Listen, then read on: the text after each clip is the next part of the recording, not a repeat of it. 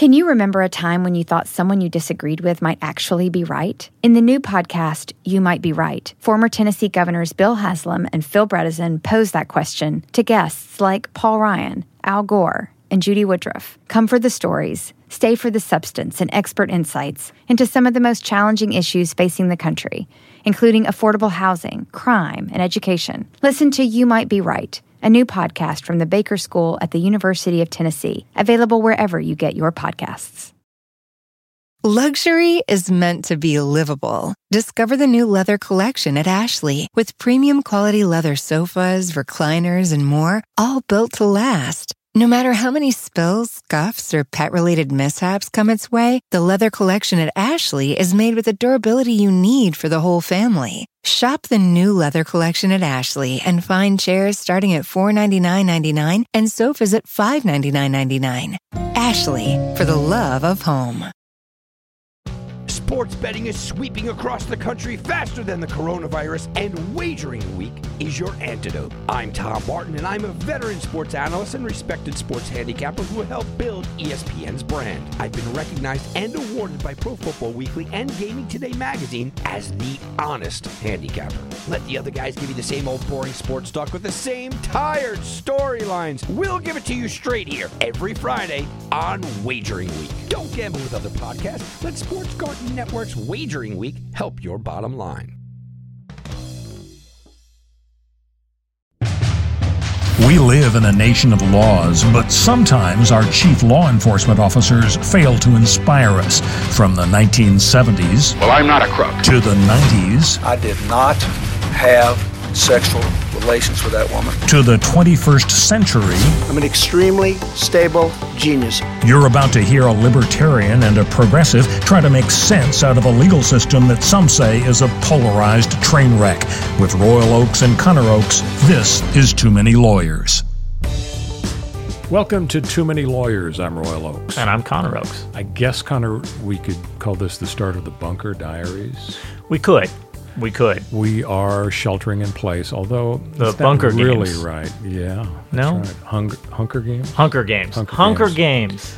So sheltering in place, Dang, I think, good. is known when there's an active shooter and you're in the closet and so on. This isn't exactly that.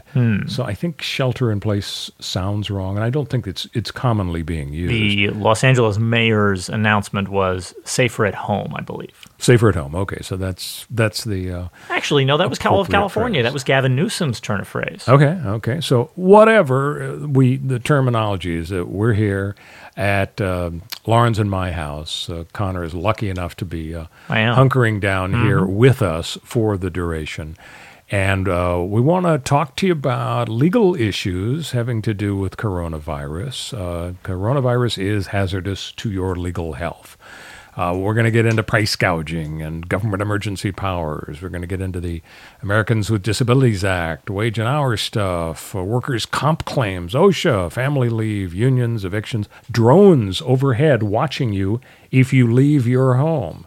That's happening down in San Diego. Every step you take. Yeah. Every breath you take. That's right. Class actions, the homeless pose unique issues, bailouts. We're going to get to all of that. But before we do that, I really think since we're such cinemaphiles, Connor, we should share with folks the films that we've been watching. On a more personal note. Yeah, right. I mean, you got nothing to do in a bunker except... As a family, we watch a movie every night. We also watch things like The Westworld Show and, of course, Better Call Saul. But those are films, both good. So here's the list. And we'd love to hear from you. What list of movies have you watched? But here's ours, L.A. Confidential. A classic. Hard to watch. Kevin Spacey. Yeah, hard to watch Kevin Spacey walk a young gay actor into a bad situation in Hollywood by sort of lying and bullying and exerting his influence. It was unusual. Yeah, looking backwards, not a fun scene. We to saw watch. Mr. Great Roberts. movie, Mr. Roberts. Oh my gosh, Henry Fonda, William Powell, Jack Lemmon. Not my favorite. Jimmy one. Cagney. Oh, it was wonderful. That one clearly adapted in my mind from a a stage play, and because it was adapted from a stage play, it has a lot of those things left over that carry over with it, like static scenery. I must have seen it 40 times when I was a kid. How could you have seen this movie 40 times? In Los Angeles, the $1 Million Movie on Channel 9 played 9 times a week, every evening at 7, and twice a day, Saturday and Sunday, and Mr. Roberts was one of them, and it was fabulous. We've seen The Last Picture Show and Heartbreak Kid, which TV sucked back then. That's incredible. I would disagree. Heartbreak Kid and Last Picture Show sounds, I know, like a Sybil Shepherd Film Festival, and doggone it, it was. So it only sounds that way. Next up, Taxi Driver, and when I mentioned that to a family member, they said, "Oh no, you're confusing Sybil Shepherd with Jodie Foster." No, I'm not. They're both in it. They're both in the movie, so we're going to see that. And finally, we saw 5 Easy Pieces with a very young Jack Nicholson. Very young. This is like 1971. All these 70, I think. All these years, I had no idea what 5 Easy Pieces meant. I had never seen the full movie. I'd just seen, of course, the restaurant scene. Oh my gosh, fabulous. Anyway, let us know. We've got a website that is an address, an email address for our podcast, toomanylawyerspodcast@gmail.com. Now, the key is the 2 in Too Many Lawyers is spelled TWO, at least for now. So 2TWO, Too Many Lawyers, podcast@gmail.com. Let us know how you doing, thoughts on coronavirus, certainly, but also what movies are you watching during this most interesting time? So let's get right to the legal issues. Price gouging. Connor, Los Angeles City Attorney Mike Schur, who would like to be mayor, he recently announced, is going after the violators. Yeah, well, I don't know. I don't think Governor Newsom would like to be mayor. Good point. But so Amazon is selling bleach. 2 quarts for bleach are going over $100. A couple of liters of hand sanitizers, $149. Now, are you a free marketer? Are you a libertarian when it comes to prices? Let the market price float? Or are you into these laws? The law says if you go above a 10% increase on a price during an emergency, you be gouging and you are violating the law. Yeah, and I mean, the conceit of the pod is that I'm the progressive. So it's pretty easy for me to come out and say, obviously price gouging is bad, and I think governmental intervention, that is a law that criminalizes doing it, is a good thing, and it solves these problems. Because now, the obvious and easy categories of items like food, for example, people aren't eating more right now than they were 2 weeks ago or 2 months ago. They aren't going to the bathroom anymore either, but they sure are loading up on toilet paper. That's a great example. People aren't going to the bathroom more. The disease doesn't even have any toilet paper related implications. One of the few symptoms it doesn't have. Right? So there's no reason to be hoarding toilet paper unless you believe for no good reason that suddenly toilet paper is going to stop being created. And that's why these price gouging rules and why hoarding are problems. You have human nature leading people to think, well, I can make a buck here, and leading people to think, well, I can hoard here, and not thinking about the implications it has for the other consumers out there in the market who have to now buy at a ridiculous price because there's none left on the shelves because it was either hoarded or gouged up. And that's the serious problem here that the government can step in and solve. Yeah. Now, I can play devil's advocate too. I can step back and say, well, if you want people to start making more surgical masks, hand sanitizer, whatever else, then allow them to raise the price on it, and then that will cause people to join the market. Well, you know what? People are going to join the market if the price of hand sanitizer goes up 2%. Oh, so you're not going all Milton Friedman on us? No, I'm not. We're going to find very few people supporting the price gouging. Especially once you have a reasonable number, like, 10% increase is okay. Right. That allows us to think, well, people should be, there's economics concepts of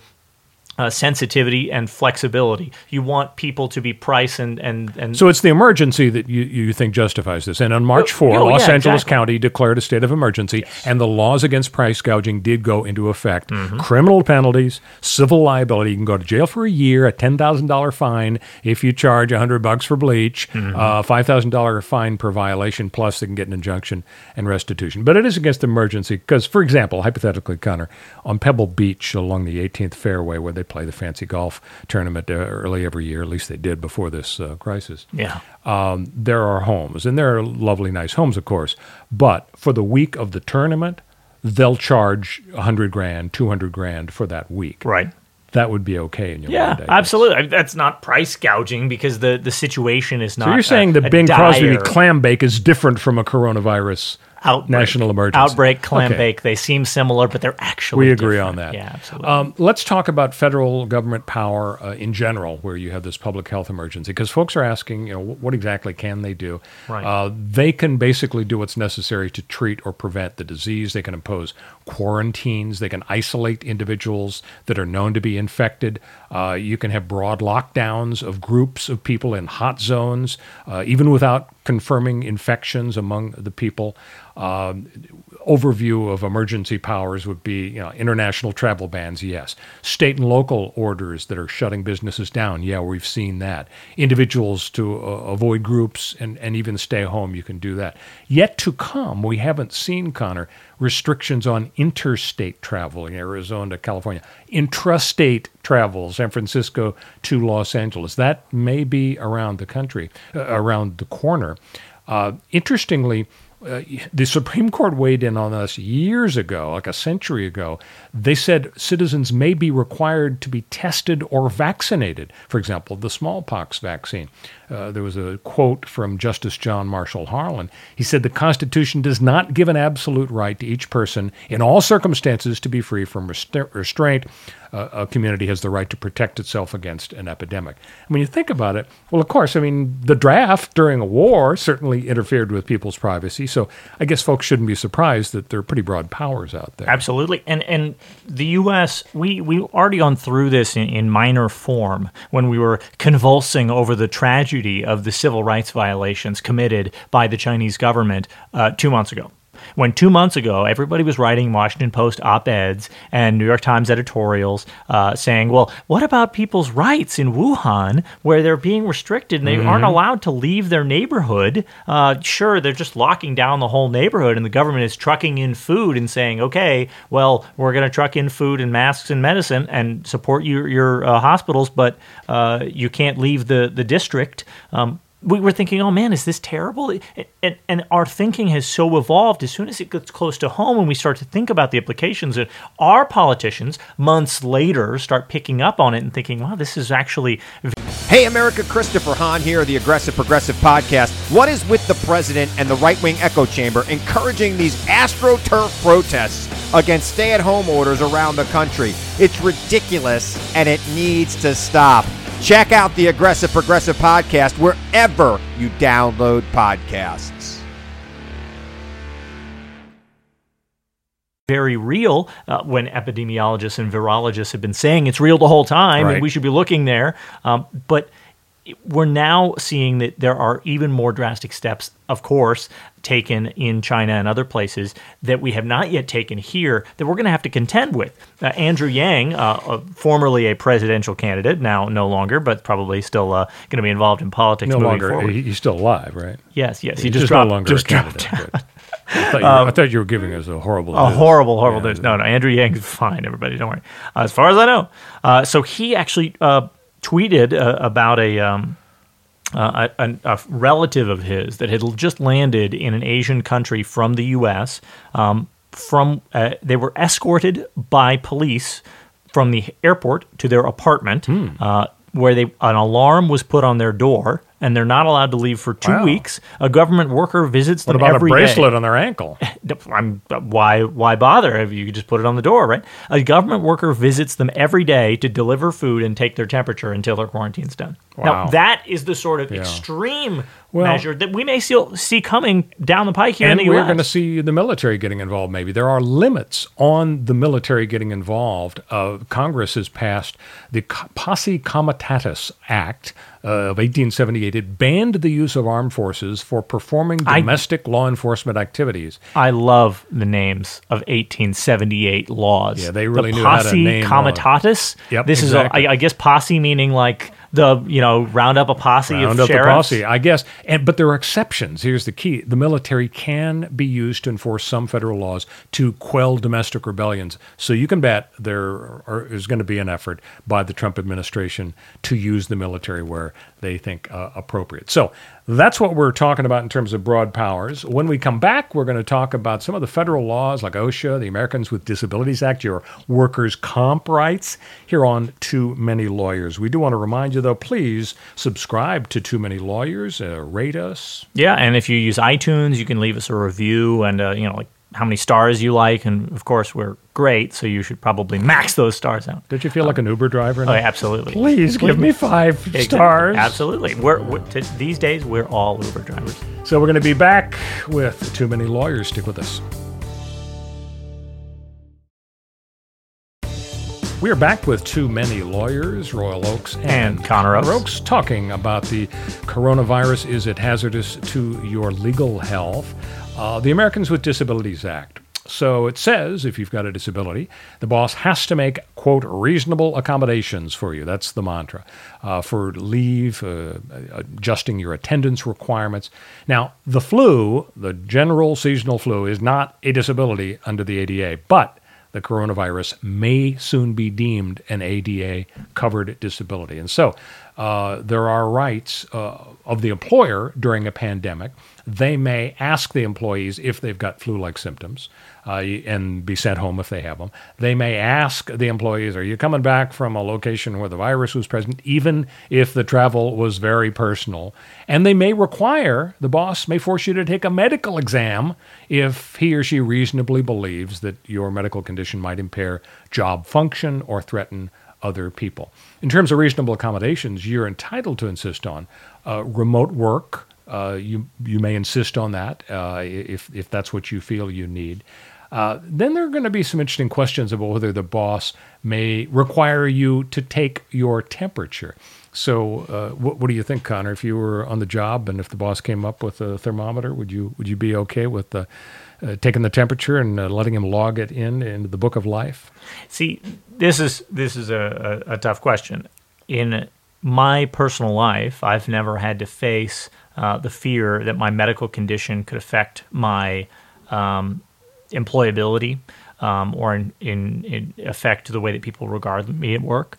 But for somebody who maybe suffers from chronic illness, the idea of a boss collecting medical information about them might be very scary and cause anxiety and make them feel unsafe and feel like they might be if you've fired. got a dread disease or if you have something that makes you uninsurable or then those things could have big long-term impacts. But Right. I guess the answer to that might be, well, gee, we're just waving a little wand over your forehead to see how hot you are. That doesn't exactly brand you with a scarlet letter. And that's why I think, of course, there's no need to make the perfect be the enemy of the good in a pandemic. Having your temperature taken when you move about the world or interact with other people or go to work is probably a necessary evil. And in fact, probably a net good because it might give you information that you didn't have otherwise. Like you might also learn the results of this and see, oh my gosh, I have a fever when I didn't know I had one. Because that, of course, does happen. So I can totally say, with confidence that in this specific scenario, I would have no problem with my temperature being taken. But I do recognize that this is an erosion of what we would consider the normal course of business, the normal way that we protect people's civil liberties in this country. And we're going to have to make changes. And it is a little bit of a gray area because the ADA and state anti-discrimination laws do generally bar employers from doing medical exams unless it's job-related and consistent with business necessity. So a lot of folks are going to say, of course, this coronavirus thing is so big, it's related to every job, and we've got to do it. I mean, I think this goes to one of the bigger themes of this episode and of our last episode and probably a lot of the episodes we've got coming in the future. It's which of our laws that we're currently working with will survive this epidemic. I mean, this is not only an epidemic for people, this is an epidemic for our legal system. We are going to see changes in employment law and all these other categories of law where they interact with the possibility of a pandemic. We're going to see governmental power expanded for a long time before we see it retracted again. Whereas, this is a common process that happens in emergency scenarios. If you look back at the most, notorious or example is definitely 9/11. Right. In our lifetimes, there has been no greater expansion of governmental power to collect information about people and to violate civil liberties and reshaping of what people think, the societal norms about what our civil liberties are, what rights we do have or should have. We had a huge debate in the years following 2001 about torture. And theoretically, this could dwarf the effects of 9/11, because 9/11, as horrible as it was a single event. We were very worried in the subsequent weeks that it would be the first of many. Fortunately, it wasn't. But this isn't a single event, and a lot more than 3,000 people are going to die as a result of coronavirus. As of today, as of this recording, we've got 500 deaths in the U.S. We've certainly got more than 3,000 deaths worldwide. Right. You can have more than 3,000 deaths in just Italy alone. Italy, of course, being one of the hardest hit countries, and Spain following closely. Right. All right, let's talk wage and hour issues. Overtime stuff, minimum wage. What are your rights on the job? There are two kinds of workers on the job. There are the non-exempt employees, not the supervisors. These are the folks subject to the usual overtime minimum wage rules. It's such a bizarre phrase, but yeah, the legal terminology for the normal worker is the non-exempt worker. Right. Why would you say that? But that's how they say it, because you've got exempt and non-exempt. Exempt from the traditional rules. Whereas the exempt worker is the supervisor type. So let's talk about the two. The non-exempt, the most of the folks on the job, they only have a right to be paid for the hours they actually work. So the boss can cut back hours. If you work from home, you're going to have to keep track of your time, because you can still be entitled to overtime. You can get your meal and rest breaks. I mean, it seems a little weird. You're sitting around in your pajamas on your computer working from home, but if you are non-exempt, as most people are, you get your overtime, so you keep track of all this stuff, and these records go in the book of life. They get recorded, and a lot of times litigation results, wage and hour litigation, class actions, if the boss doesn't do right by you, allegedly. So then turning to exempt employees, they get the same salary regardless of the number of hours they work generally, and if the boss doesn't pay them, then they get morphed, transmogrified into non-exempt folks who get the right to have overtime. So, yeah, and that's this bizarre concept where we think of, well, I'm either an exempt employee or I'm a non-exempt employee, but that's not how the law works. The law looks at how you're treated and then decides, well, you've been misclassified if you are treated as one category when you really were more like another, because the way that you are treated is really what determines your legal status. So it doesn't matter. Your employer can shout until the cows come home that you're an exempt employee if they want, but if you're treated like a non-exempt, that's what you are, and that's how employment law works. And that's what the wage and hour violation lawsuits are frequently about. Misclassification cases, they're called. When we come back, we're going to tell you whether you can file a workers' comp claim as a result of catching coronavirus, can't work, and so on. Can't wait. This is Too Many Lawyers with Royal Oaks and Connor Oaks. Stick with us. And by the way, please don't forget to rate us and subscribe to us and review Too Many Lawyers. That way you can see every episode when it comes down on Wednesday. Well, you can technically hear, not see. But that's a good point. You can visualize. That's a good point. We'll be right back.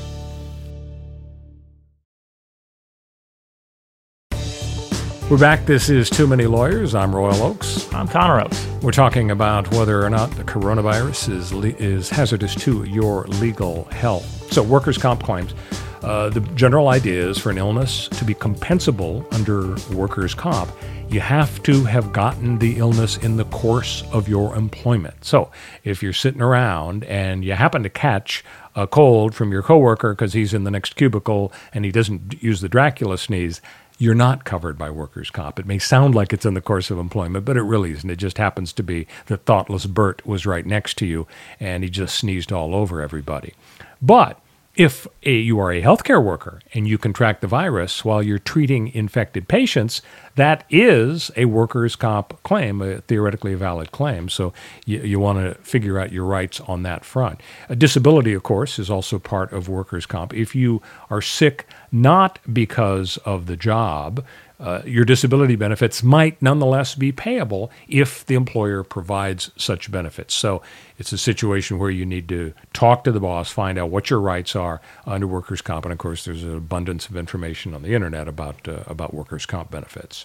Yeah, my first job in all of the law before I even went to law school. I was a clerk at a workers' compensation law firm, and it was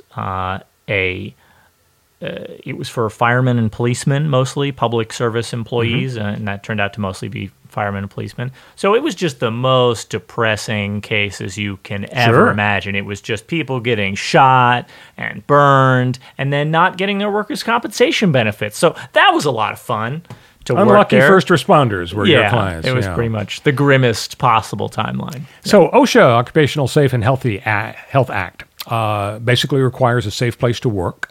So the boss is responsible for safety violations if he or she was negligent, if the effort to control the circumstances that might lead to coronavirus infections, if that was insufficient, if the employees are required to do tasks that exposed them to the hazard of the virus. So you need protective equipment. I've seen talk about lawsuits by janitors now because they're coming in and trying to clean up all these areas where some people are still working, and they're organizing and they're saying, we've got to be ultra protected, and we're not really getting that kind of protection right now. So OSHA is involved as well. Family and Medical Leave Act, FMLA, is a big-time law that protects people. If the employer is covered by this act, it doesn't cover every single employer, but if so, they've got to give you a leave from the job, a job-protected leave, and other benefits if you need to miss work due to a serious illness to yourself, or if you need to care for a family member's serious illness. Now, here again, there's a distinction, Connor, between regular old seasonal flu and the coronavirus. If it's just the seasonal flu that is causing you to miss work, or you have to stay home to care for somebody, forget it. You don't get the Family Medical Leave Act help. But the coronavirus, it looks like it is going to officially qualify. Yeah, I mean, this seems like one of the easier slam dunks on how is this law going to change. Right. We know that this virus is having a massive effect on our society. It's changing things in tons of ways. And there's just no way that the federal government is not going to use the FMLA to prosecute employers who don't give job-protected leave. That is, you can't be fired for taking this leave for people who have to care for coronavirus victims themselves or their family members. So this is one where we can, though not your lawyer, confidently tell you this is how this is going to work moving forward, because there's just no way. I mean, the tide of government step up, do your part, save us, is swelling. It's an enormous rising tide of attitude in our society from the left and the right. I mean, you see it from conservatives too, who are saying, even if they like the government actions, there are very few people out there saying, "Step back, government. Let us figure this out on our own. We'd like to die in our bunkers, right, without your help." And by the way, Connor's point is a good one. That we're not your lawyers. Just to be official here, we want to say we are not giving legal advice here. We're discussing general legal principles, and no attorney-client relationship exists by virtue of us chatting with you and you hearing us and giving feedback or whatever. Just to get that on the record. More bad news, by the way, about the you should change the name of the podcast to "I Am Not Your Lawyer." Here you go. The Family and Medical... To be very clear. Yeah, why not? And it's catchy, too. It is. The Family and Medical Leave Act is not available in a couple of circumstances. Number one, if your kid is at home because the school is shut down and you got to care for the kid, it is not... does not give you a right under the FMLA to have leave. In addition, if you, being very prudent, are staying home because you think the air at your workplace is clogged with coronavirus molecules, forget about it. You're not getting Family Leave Act protection under those circumstances either. But there are a lot of circumstances where you do get it. So that's a big distinction. I mean, most people now, currently still, even though despite Gavin Newsom saying late last week that he predicts, his people predict that 56% of Californians will get it. But most people right now don't have coronavirus. But that doesn't mean, or rather, if you're just being safe, or if you're staying home because you need childcare, that does not count as job protected leave under the FMLA, and you're not going to be protected. And to digress just for a moment, of course, the 56% of Californians will get coronavirus in 8 weeks statement by Governor Newsom has gotten a little bit of pushback. It's a little controversial. Some people, for example, say that since a great majority, I believe a majority of people who get the virus will have either no symptoms or very minimal symptoms. Some people thought, well, maybe he's crying wolf. Bret Stephens, the conservative but never Trumper columnist for the New York Times, who flipped over from the Wall Street Journal, had an interesting column, I think last Saturday, where he said, now let's just hold our horses here. We have to try to figure out if we really have enough data to support these projections that are extremely dire. And his point is that politicians love to say, "Oh my God, the sky is falling," because either A, it turns out it did fall and they are seen as prophets. In other words, reelect me. Or B, it didn't turn out as bad as we thought it might be, and they are seen as saviors. So you can be cynical and say that's how politicians roll. We don't know whether Newsom is wrong. I personally studiously ignore everything Bret Stephens writes, but that's okay. We all have our preferences on that front. But you don't like Never Trumpers, Connor? Yeah, that's not my problem with him. But whether or not Newsom's projection of 56% in 8 weeks is accurate, it is pretty easy to step back and say broadly, okay, the sky is falling. Now, in what way is it going to fall and how quickly is it going to fall? You're right. We definitely need more information. And I think the left and the right are definitely coming together on that to see and to say we need more information in the form of testing. We need more information in the form of tracking and tracing the way South Korea tracked and traced its citizens with testing, because that's how you find remaining outbreaks and hotbeds of infection, and that's how you can deal with a more granular policy moving forward in time, as opposed to the whole of the state of California must shut down immediately. Everybody who's non-essential, stay in your homes. That can't last forever. And eventually we will have to be relaxing those rules before the vaccine is created, likely, as the vaccine is likely between a year and 18 months away. This is, I think, the big topic of conversation that has begun to dominate the airwaves as of this week, the week of the 23rd. This week, the headlines and Trump's press conferences, and especially conservative headlines, have started to say, we think the impact on the economy is so bad that we might have to make changes that are less than optimal in terms of controlling the virus in order to protect the economy. And of course, the pushback from the left is saying, well, what you're telling me, what I'm hearing is, Mr. Millionaires and billionaires at the top of our economy and our political system, you want the poors to go out and get sick and die to make sure that you can make your boat payments. And I'm not going to do that. And so that's how the left is reacting to the conservative political elites who are sounding an alarm about the economy. But in reality, we have to think about both. We do have to think about the economy. I'm more in the, hey, you can't make the poors die so you can make your boat payment camp. Well, but I recognize that the economy is a consideration, even if it is, in my mind, subsumed underneath the moral considerations of health. There's a very frustrating and healthy debate, let's put it in a nice term, in the Senate right now. And by the time you hear this podcast, hopefully the Senate will God willing, it'll be resolved. But you know what? Without taking sides, because you can make an argument for Mitch. It's fine. You can take sides. No, I'm not going to take sides. All I'm going to say is this: you can't make an argument for Mitch. You can make an argument for Mitch, and you can make an argument for Liz Warren, talking about billionaires and so on.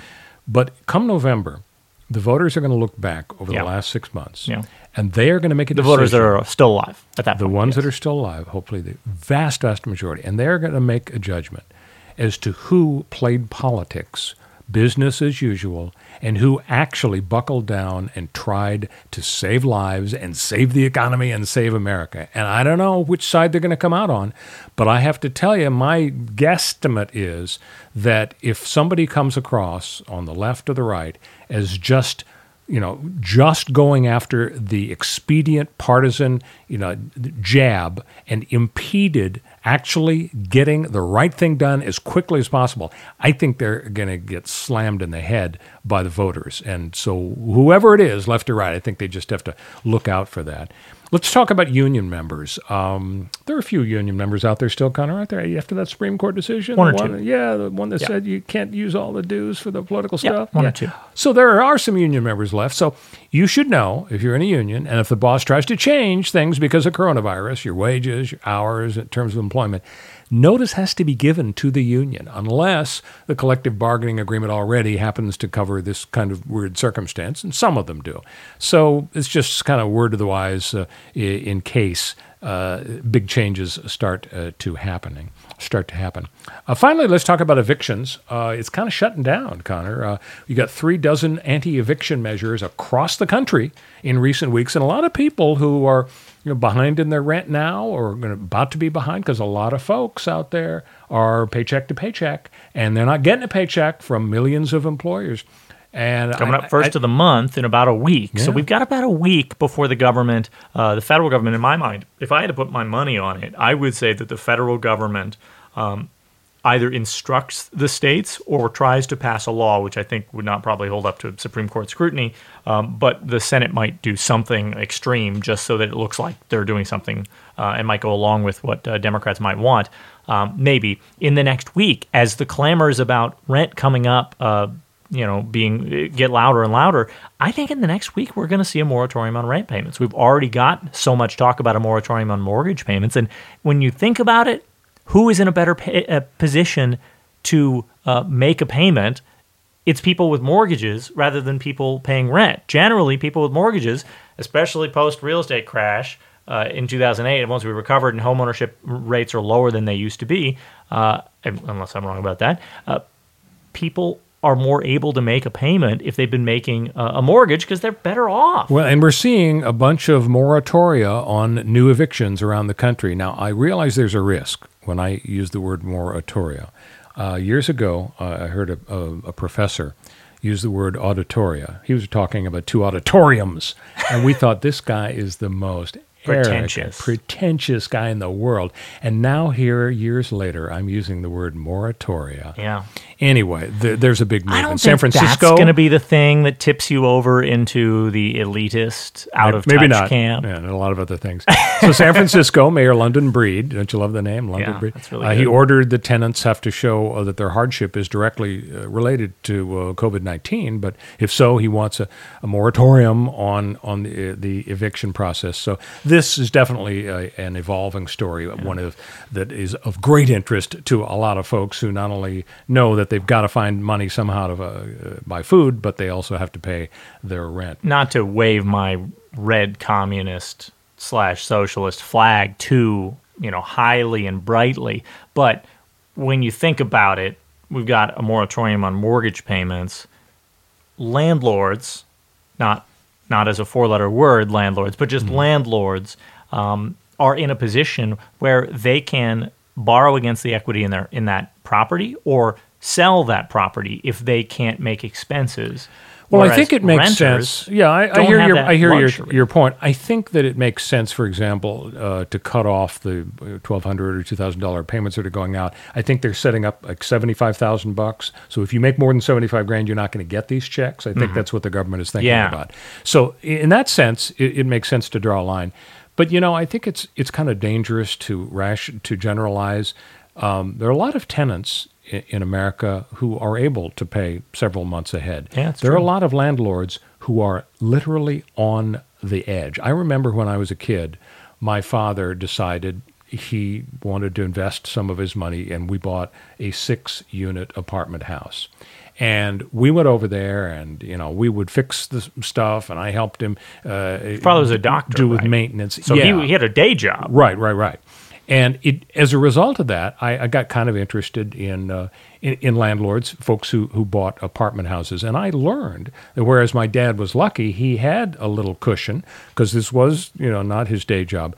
There are a lot of people who that's all they've got is a 6-unit or a 2 or 3 unit apartment. And they're like their tenants on the edge. So I don't know that you can generalize and say, these rich fat cat landlords, they're Uncle Scrooge swimming in their money bin. Let them just take out a mortgage on their apartment. I hear you. Yeah, so it's hard to generalize. There was a great conversation on Twitter this week where in the hottest take I saw of the month, and this is the month of COVID, right? So we're looking at hot takes all across the month. The hottest take I saw was... okay, so you're criticizing the people who are coming out and landlords who are coming out and saying, look, this is my only source of income. Right. I need rent to keep afloat. And people's response to that was, if you're saying my only source of income is rent, what you're saying is, I don't work. I don't produce anything. Mm-hmm. I just collect rent on people. You just provide shelter to people who would otherwise die of the freezing cold. The response to that was, wow, you're right. Criticizing people whose only income is rent is ableist. Because what about disabled people who can't work for a living? As opposed to the temporarily abled. Sure.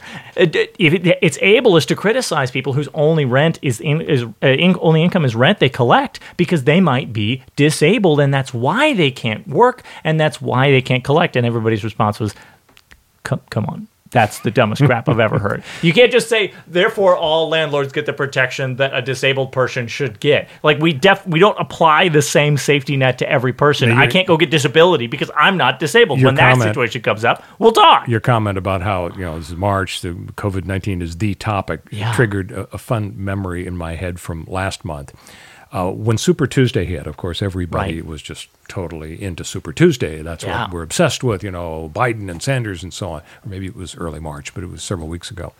Google did a little study. They wanted to find out what was the most popular search on Super Tuesday. Mm-hmm. What was the one thing, more than any other topic, that Americans, maybe around the world, I don't know, but at least Americans, wanted to know about on Super Tuesday. You want to guess as to what it was? Is it Biden or Sanders? You'd never guess. It's Hillary Clinton's emails. Quote, Hillary, that was the topic, the number one topic of all. So it just shows, Connor, that some things just linger in people's minds. Okay, you know what? We got so much to talk. I can't wait. We got to do another COVID episode because we haven't done universal basic income emergency. We haven't done... we're going to get back to coronavirus. We haven't done insider trading on the last, on information before the coronavirus hit the U.S. shores. So we'll see you next time. But Connor's just too shy to mention this, but the reason we have to stop now is that up on the screen, it's Sean Hannity on Fox, and I think Connor wants to watch. Yeah, that's it. That's what I'm going to be looking at. We'll see you next time on Too Many Letters. I'm going to drink some of that $100 bleach. Luxury is meant to be livable. Discover the new leather collection at Ashley with premium quality leather sofas, recliners, and more, all built to last. No matter how many spills, scuffs, or pet-related mishaps come its way, the leather collection at Ashley is made with the durability you need for the whole family. Shop the new leather collection at Ashley and find chairs starting at $499.99 and sofas at $599.99. Ashley, for the love of home. You can live out your MasterChef dreams when you find a professional on Angie to tackle your dream kitchen remodel. Connect with skilled professionals to get all your home projects done well. Inside to outside, repairs to renovations. Get started on the Angie app or visit Angie.com today. You can do this when you Angie that.